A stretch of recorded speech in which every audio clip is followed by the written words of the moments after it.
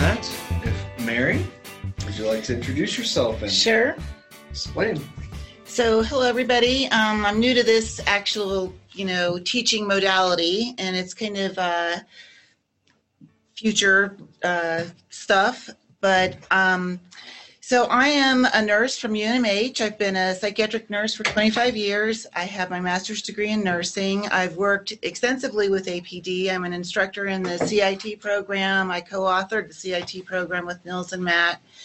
And I met them first working in the psychiatric emergency services at UNMH, where I was a supervisor.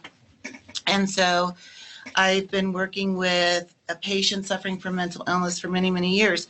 The information I'm going to give you today, I'm sure all of you, actually I'm not sure, I'm wondering if all of you have had training in verbal de-escalation. I'm sure you probably have had something. And this is modified content from what I teach healthcare workers working in our acute inpatient locked psychiatric units, where, as you can well imagine, we're conducting verbal de-escalation every day, multiple times a day, working with patients to keep them safe. And they're the same people that Matt and Nils and Lawrence would bring to me in PES, which is Psych Emergency Services. And so many times we cross over and work with the same people. So just to get started talking about conflict and how we deal with conflict, obviously our world and civilizations have always included conflicts between individuals. We just had a big election where we saw that there's a lot of conflict in our community. And learning to speak with one another again after that, I think, uses some of these techniques as well. But what I'm going to talk about today are some reliable evidence-based methods for reducing conflict, handling agitated people, and de-escalating situations that are developing into aggression, violence, and danger. And one of the really, I know that for many people, you probably all know people who are just naturally good at this. And you've probably worked with people on the streets who, you like, why don't you take this? You're really good at this. I do think, and when I first came up with a class for this topic, I had to ask myself, I wonder if you can teach empathy. And I do believe that you can teach empathy, but I think that it requires you to take a path into self-knowledge and suspending judgment. And I think that in, for example, the de-escalation tips and techniques class and the CIT training, they talk about inherent bias, that none of us come to this point in our lives without having some kind of traumatic experience. And what I tell people working directly with mentally ill patients, severely mentally ill patients on locked psychiatric units, is you really have to know your triggers. It's essential to know, for example, if, and I tell them, like, if your brother was a meth addict and took the whole family down and put your parents through a really hard time, you need to understand if that pushes your buttons. And I've heard, staff members refer to meth addicts in really derogatory terms. And I'm like, well, how are you going to reach out and help this person if you're going into the relationship already with a judgment? So in the class that I give to staff, it's a 3-hour-long class, and I show pictures of snakes and spiders and tornadoes and other things that might get on people's nerves. And I show pictures of people who are drunk and people who are like all tattoos all over their face and multiple facial piercings and appearance and all of those things. And, do these push your buttons? And just asking people to really take a look at what has happened in your life and what are your biases. We all have them. And knowing that when you're coming onto a situation and attempting to establish a relationship and form, basically a rapport with somebody when you're first meeting them. Because one of the things that I say to the staff is, I really believe that the first few minutes that you are talking to somebody, that you're coming up to somebody, your demeanor, your body language, etc., predicts the outcome of that interaction more than anything.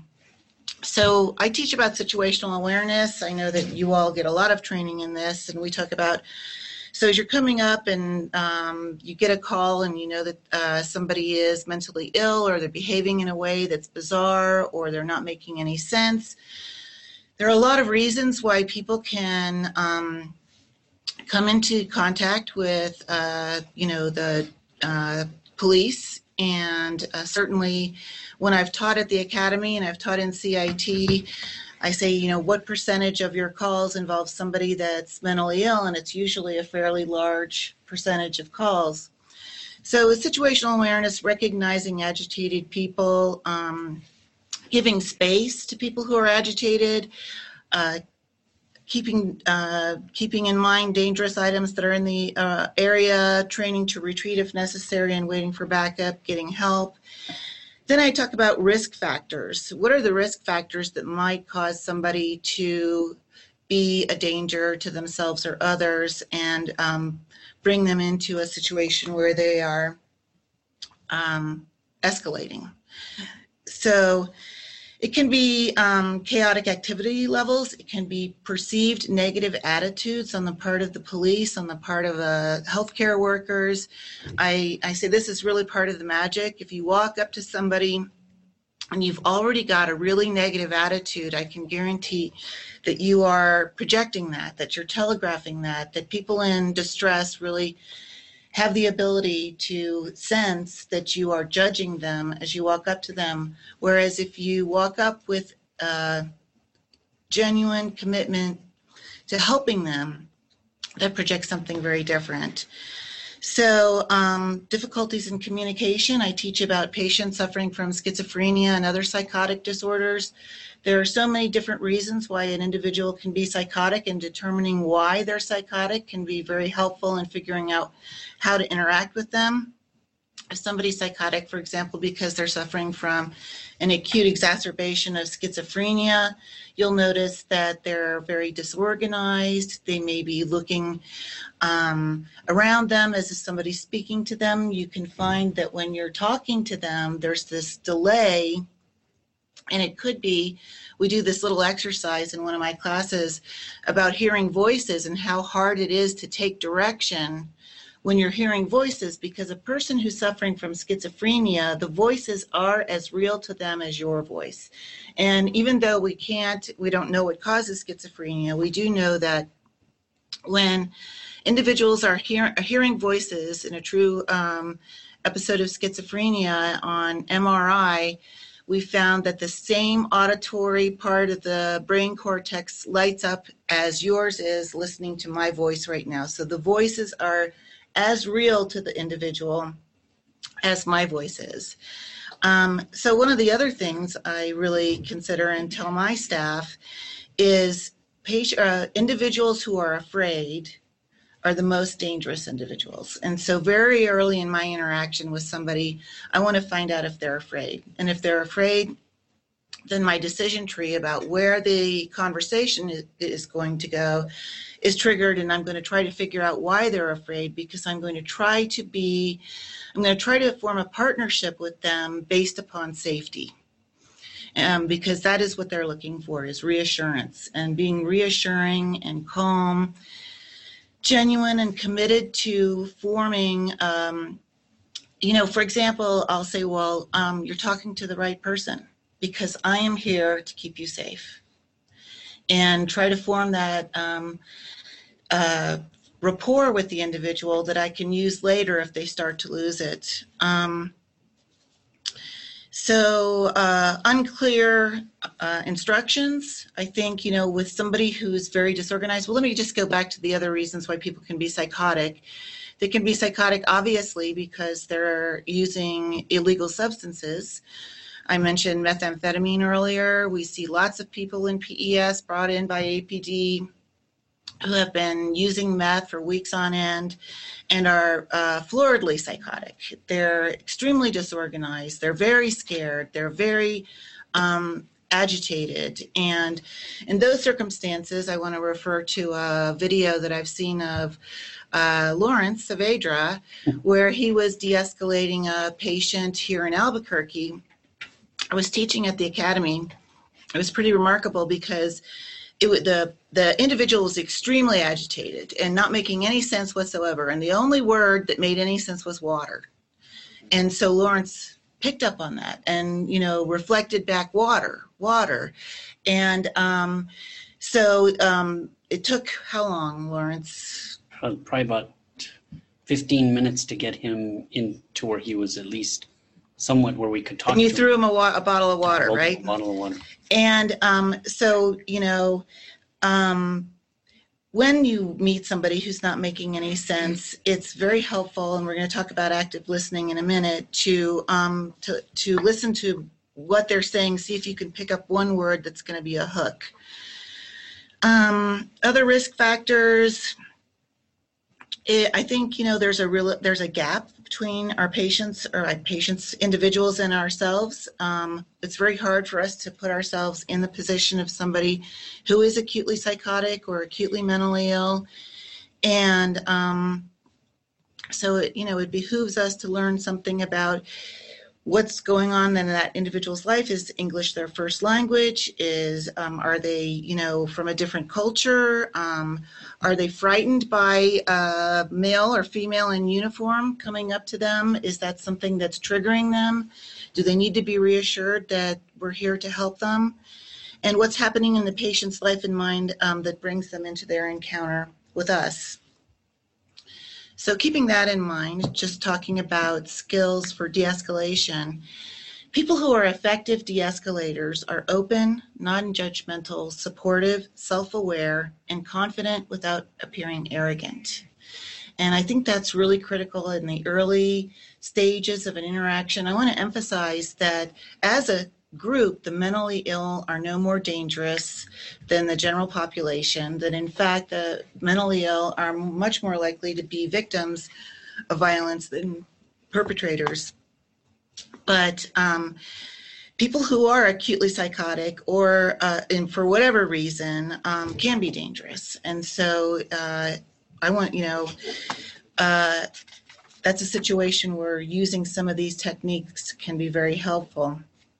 It's of utmost importance to remain calm and committed to resolving the situation. I'm pretty sure that when you've seen people who are very good at this, one of the things that you'll notice is that they're calm. And that, and I'm not talking about pretending to be calm. I'm talking about a rational detachment that actually allows you to be calm. It's so incredibly effective because it communicates to the person that you're trusting them not to lose it. And that's a very powerful thing. Your calmness is doing that.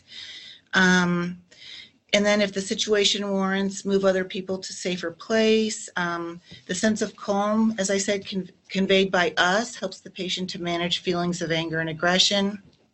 It communicates to them that despite their anger, they are trusted not to be violent.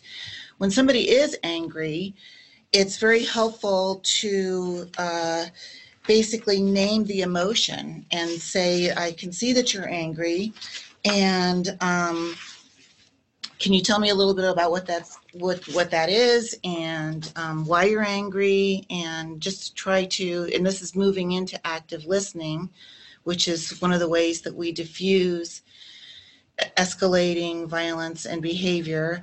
And then really, I think this is the magic, and that is treat the patient with dignity and respect.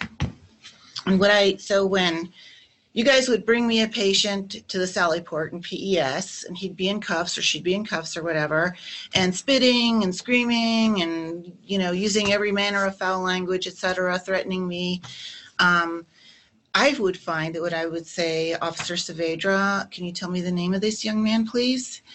And when I would address him with respect, it's almost like the element of surprise, that people who are insulting you, threatening you, calling you names, don't expect you to come back with respect. And so you can kind of almost see their body language change when you are addressing them with respect.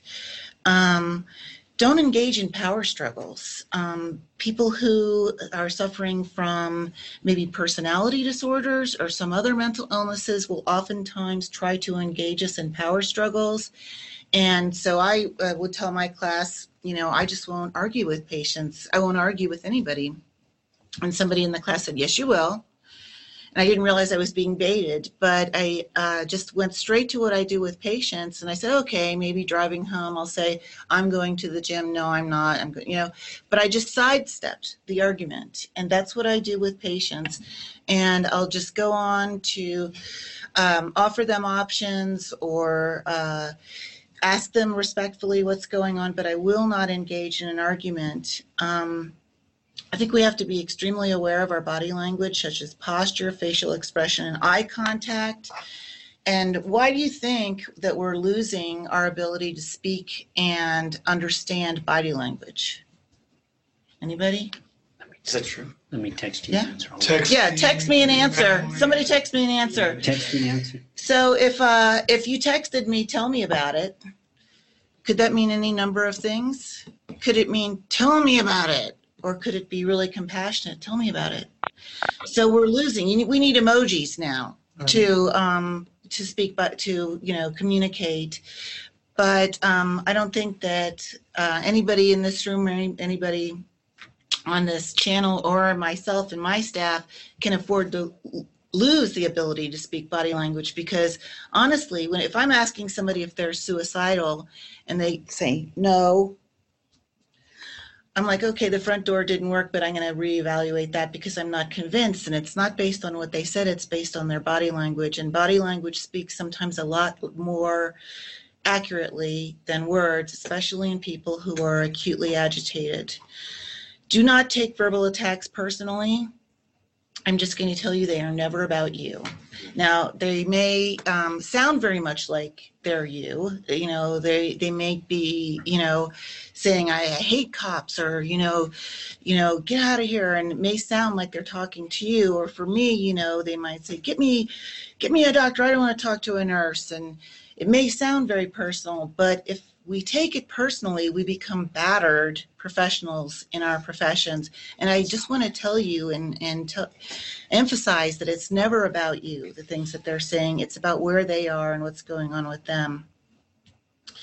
So assessing the reason for the patient's anger and or aggression will help in determining the means for resolving the problem. I always think, I'm sure, as you come up on a situation, you're looking at everything. For me, it's really important to get some collateral information about what's going on, help me figure out why the person is psychotic, because that one of the things that I say about verbal de-escalation, there is no one way. I've had staff members tell me, I treat everybody the same. Like, well, I think what you're trying to say is that you try to treat people without bias and you try to treat people fairly, but you cannot treat everybody the same. You have to take your instructions and your, you have to form your interventions based on an individualized assessment of what's going on with that particular human being. So part of successful de-escalation is something called active listening, and that's a buzzword that I'm sure you've heard a million times, but it really is a skill. And it's one of those things that when you use it and it works, it becomes part of your toolbox, and it does work. And so this is where you make a conscious effort to hear not only the words that another person is saying, but more importantly, try to understand the complete message being sent that involves looking at their body language. In order to do this, you must pay attention to the other person very carefully. Acknowledgments can be something as simple as the nod of a head or You aren't necessarily agreeing with the person. You are simply indicating that you're listening. Your body language and other signs to acknowledge that you are listening also remind you to pay attention and not let your mind wander.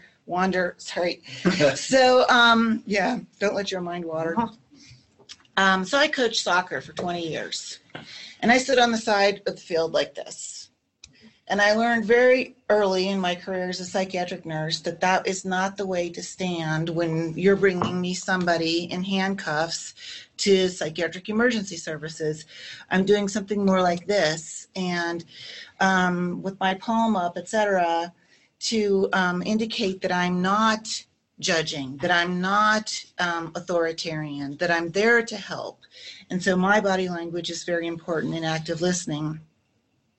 To become an active listener, you want to look at the speaker directly, keeping in mind that that's highly cultural. And I learned I worked for a period of time up in the northeast quadrant of our state, and I had the privilege of going out to places without electricity, without water, and speaking with elderly Navajo individuals, and I learned quickly that it wasn't polite for me to make constant eye contact with my elder in that setting, that I need to modify that. And so it's a real cultural thing. Try to put aside distracting thoughts. This is true whether you're on duty or you're with your family. If you're having a political discussion with somebody and the whole time you're talking, I'm thinking of my response and not hearing a word that you're saying, then I'm not participating in the conversation. It's not a real exchange. Listen to the speaker's body language, show that you are listening. Nod occasionally, smile if appropriate, and use other facial expressions. You have to use that with a lot of care. I have a good sense of humor, so when I'm working with people, sometimes things are really funny and they are really absurd. And sometimes when you acknowledge that, it's a very humanizing moment. On the other hand, if somebody's very paranoid and I'm in the nurse's station and I'm laughing, I can guarantee you they think that I'm laughing about them. So, use that with caution. Note your posture. We talked about that. Encourage the speaker to continue with small verbal comments. I will often let people vent and just listen before I do anything, because while they're venting, they're sharing without even my asking any questions a lot of very useful information that can inform my next intervention. And so sometimes I'll just let people talk. It's very helpful for people who are agitated to just talk for a while and listen, and then provide feedback as necessary. So, this is a crash course in a very complex topic, but to summarize, our personal filters, assumptions, judgments, and beliefs can distort what we hear. As a listener, your role is to understand what is being said. This may require you to reflect what is being said and ask questions, using things like what I'm hearing sounds like you are saying. Summarize the speaker's comments periodically. Defer judgment. Interrupting is a waste of time. It frustrates the speaker and limits full understanding of the message. Obviously, that's not always possible. Sometimes you need to interrupt, but a lot of times when I need to interrupt, I'll say, I'm very interested in what you have to say, but like in my situation, but I need to know, do you have any allergies? Or, something that indicates that I'm there to help. Allow the speaker to finish each point before asking questions. Obviously, with somebody who's very high on meth, such as in the case that I'm referring to with Lawrence, that's not possible. Lawrence was really high on meth. I couldn't sleep the night before. Yeah. Be candid, open, and honest in your response to the extent possible. Assert your opinions respectfully, and treat the other person in a way you think that he or she would like to be treated. Any questions? Any questions from the network? And don't forget to *6 to mute and unmute if you're on the phone.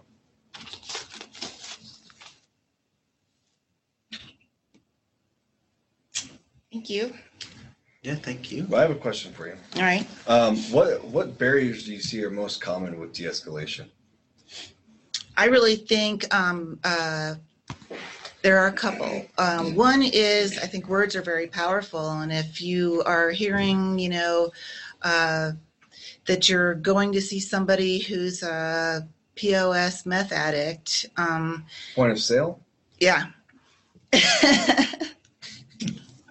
Yes. Point of sale. What? Mary, that language. I'm sorry. There's a child on the screen. I swear I whispered. So if you go into it with, judgment, I think that's a huge barrier. If you go into it, I just want to say, because judgment toward people with substance abuse issues is rampant, and it runs through healthcare as well as through law enforcement, but nobody wakes up one day and says, I'm going to be a meth addict or I'm going to be a heroin addict. These are people that if you knew their story, you would probably have a lot more compassion. You probably will never know their story, but just know that there is a story there, and that you bringing those people to me or to jail or to wherever may be the best thing that has happened to their family in a really long time. And it may be the right person in the right place at the right time that will actually make a difference, and that's such an honor. Other barriers, I think, are not knowing ourselves. I think that's huge. Not knowing what pushes our buttons, and not being willing to take a look at that. You know, that's hard. People go into psychiatrists have to undergo psychotherapy, and why is that? Because we're crazy. I think it's because they're supposed to know what their triggers are. They're supposed to know what their bias is, and they're supposed to subject that to supervision and insight so that they can be present for people as opposed to judging them. That's great. I have one more question, but I want to make sure that everyone else has a chance to ask a question. So if anyone wants to ask a question to Mary, more than welcome. And again, if you are on by phone, *6 is to mute and unmute.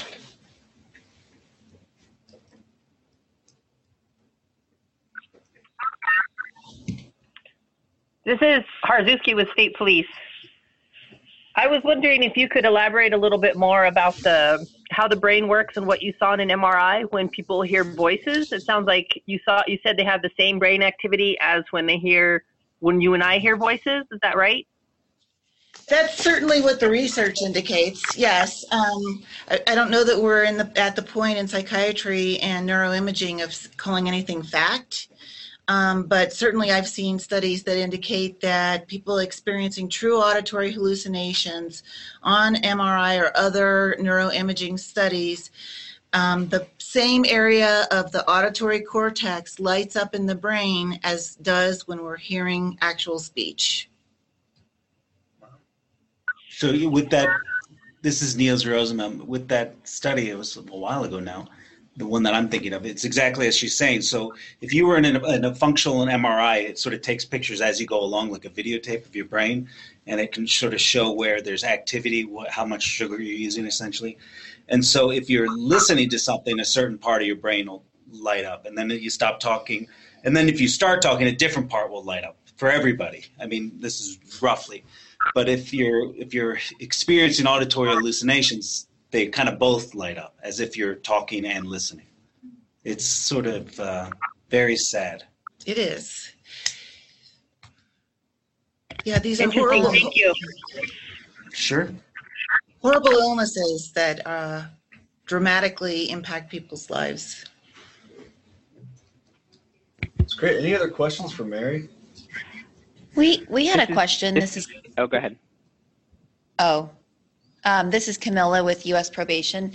So we know all of our clients that we work with really well. So we already have our own personal biases against them and them against us.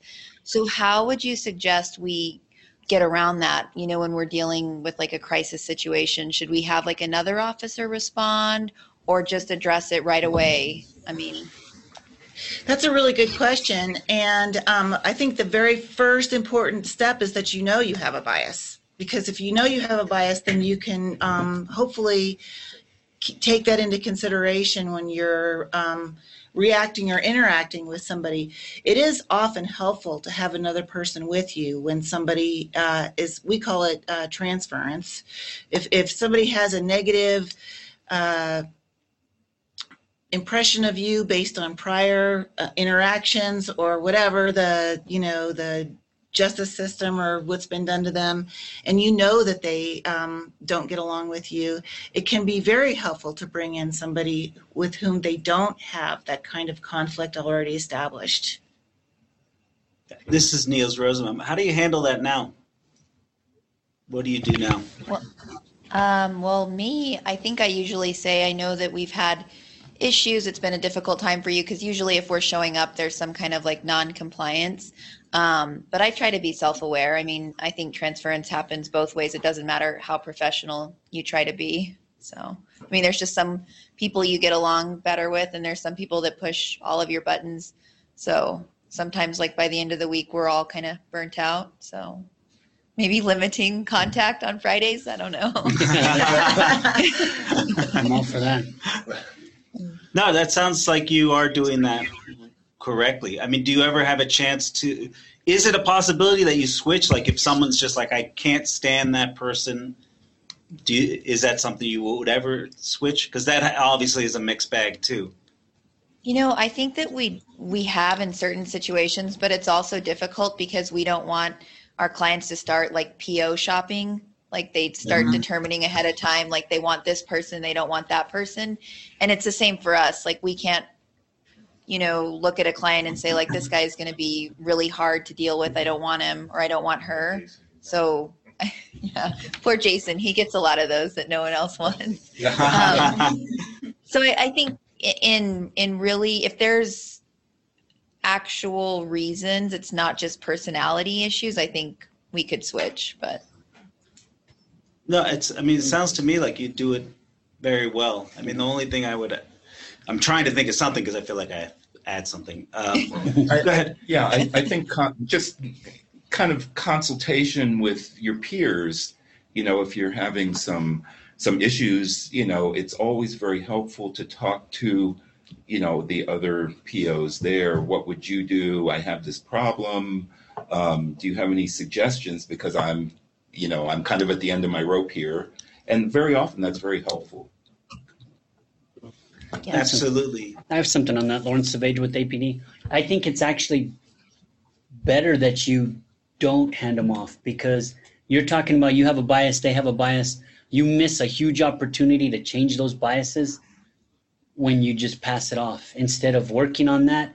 And I think in the long run, both of you will be better, you know, or I would look at it, I would be better, because if I can put my bias aside and still get my job done, then maybe I'll bring down that bias wall and they'll see me differently, and maybe the next PO or the next law enforcement that they deal with will benefit from what I've, you know, stuck around and done. But that's just my opinion.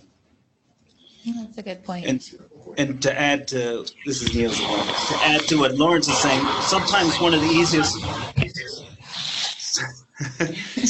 the easiest techniques is just sort of stating the problem like that. So if you're in the middle of a conflict, sometimes just stating the problem, it can be effective. So instead of just, they know that you're biased and they're biased and back and forth, you know, just talk about it matter of factly.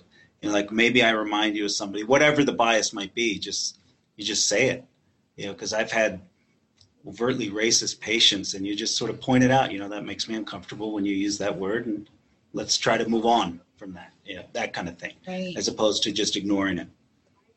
That's a good point.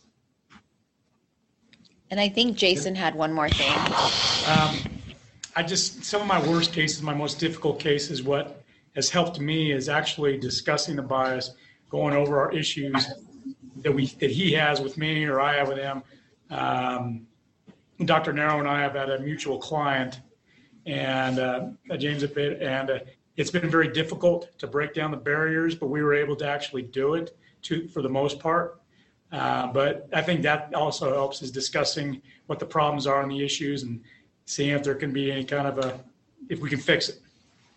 Very good. Do you find that you use your muscles to intimidate him, Jason? When this guy's high on meth and everything like that, doesn't work. Okay. I try. I put him in a headlock a couple times. Yeah. And I wanted to make sure that James in New York had a chance, because I think you were asking a question. Hi, yeah, it's James calling in from New York. I just wanted to give credit to one of my officers who was a student a couple weeks ago. We were talking about the brain imaging with hallucinations, auditory and visual, and he asked a question that I never had thought of in 10 years of being a social worker. He said, well, when people with these hallucinations go to sleep, do they continue to have them, or do they dream like the rest of us?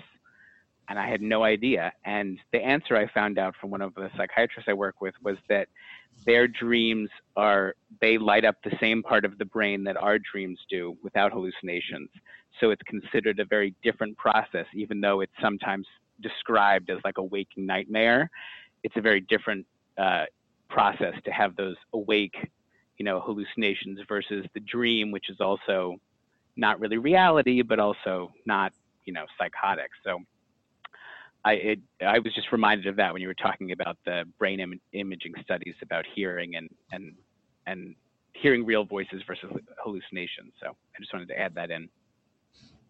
That's great. Thank you. Thank you. I would have never thought about that. No, that is true. I never thought of it either. I was really impressed. Yeah.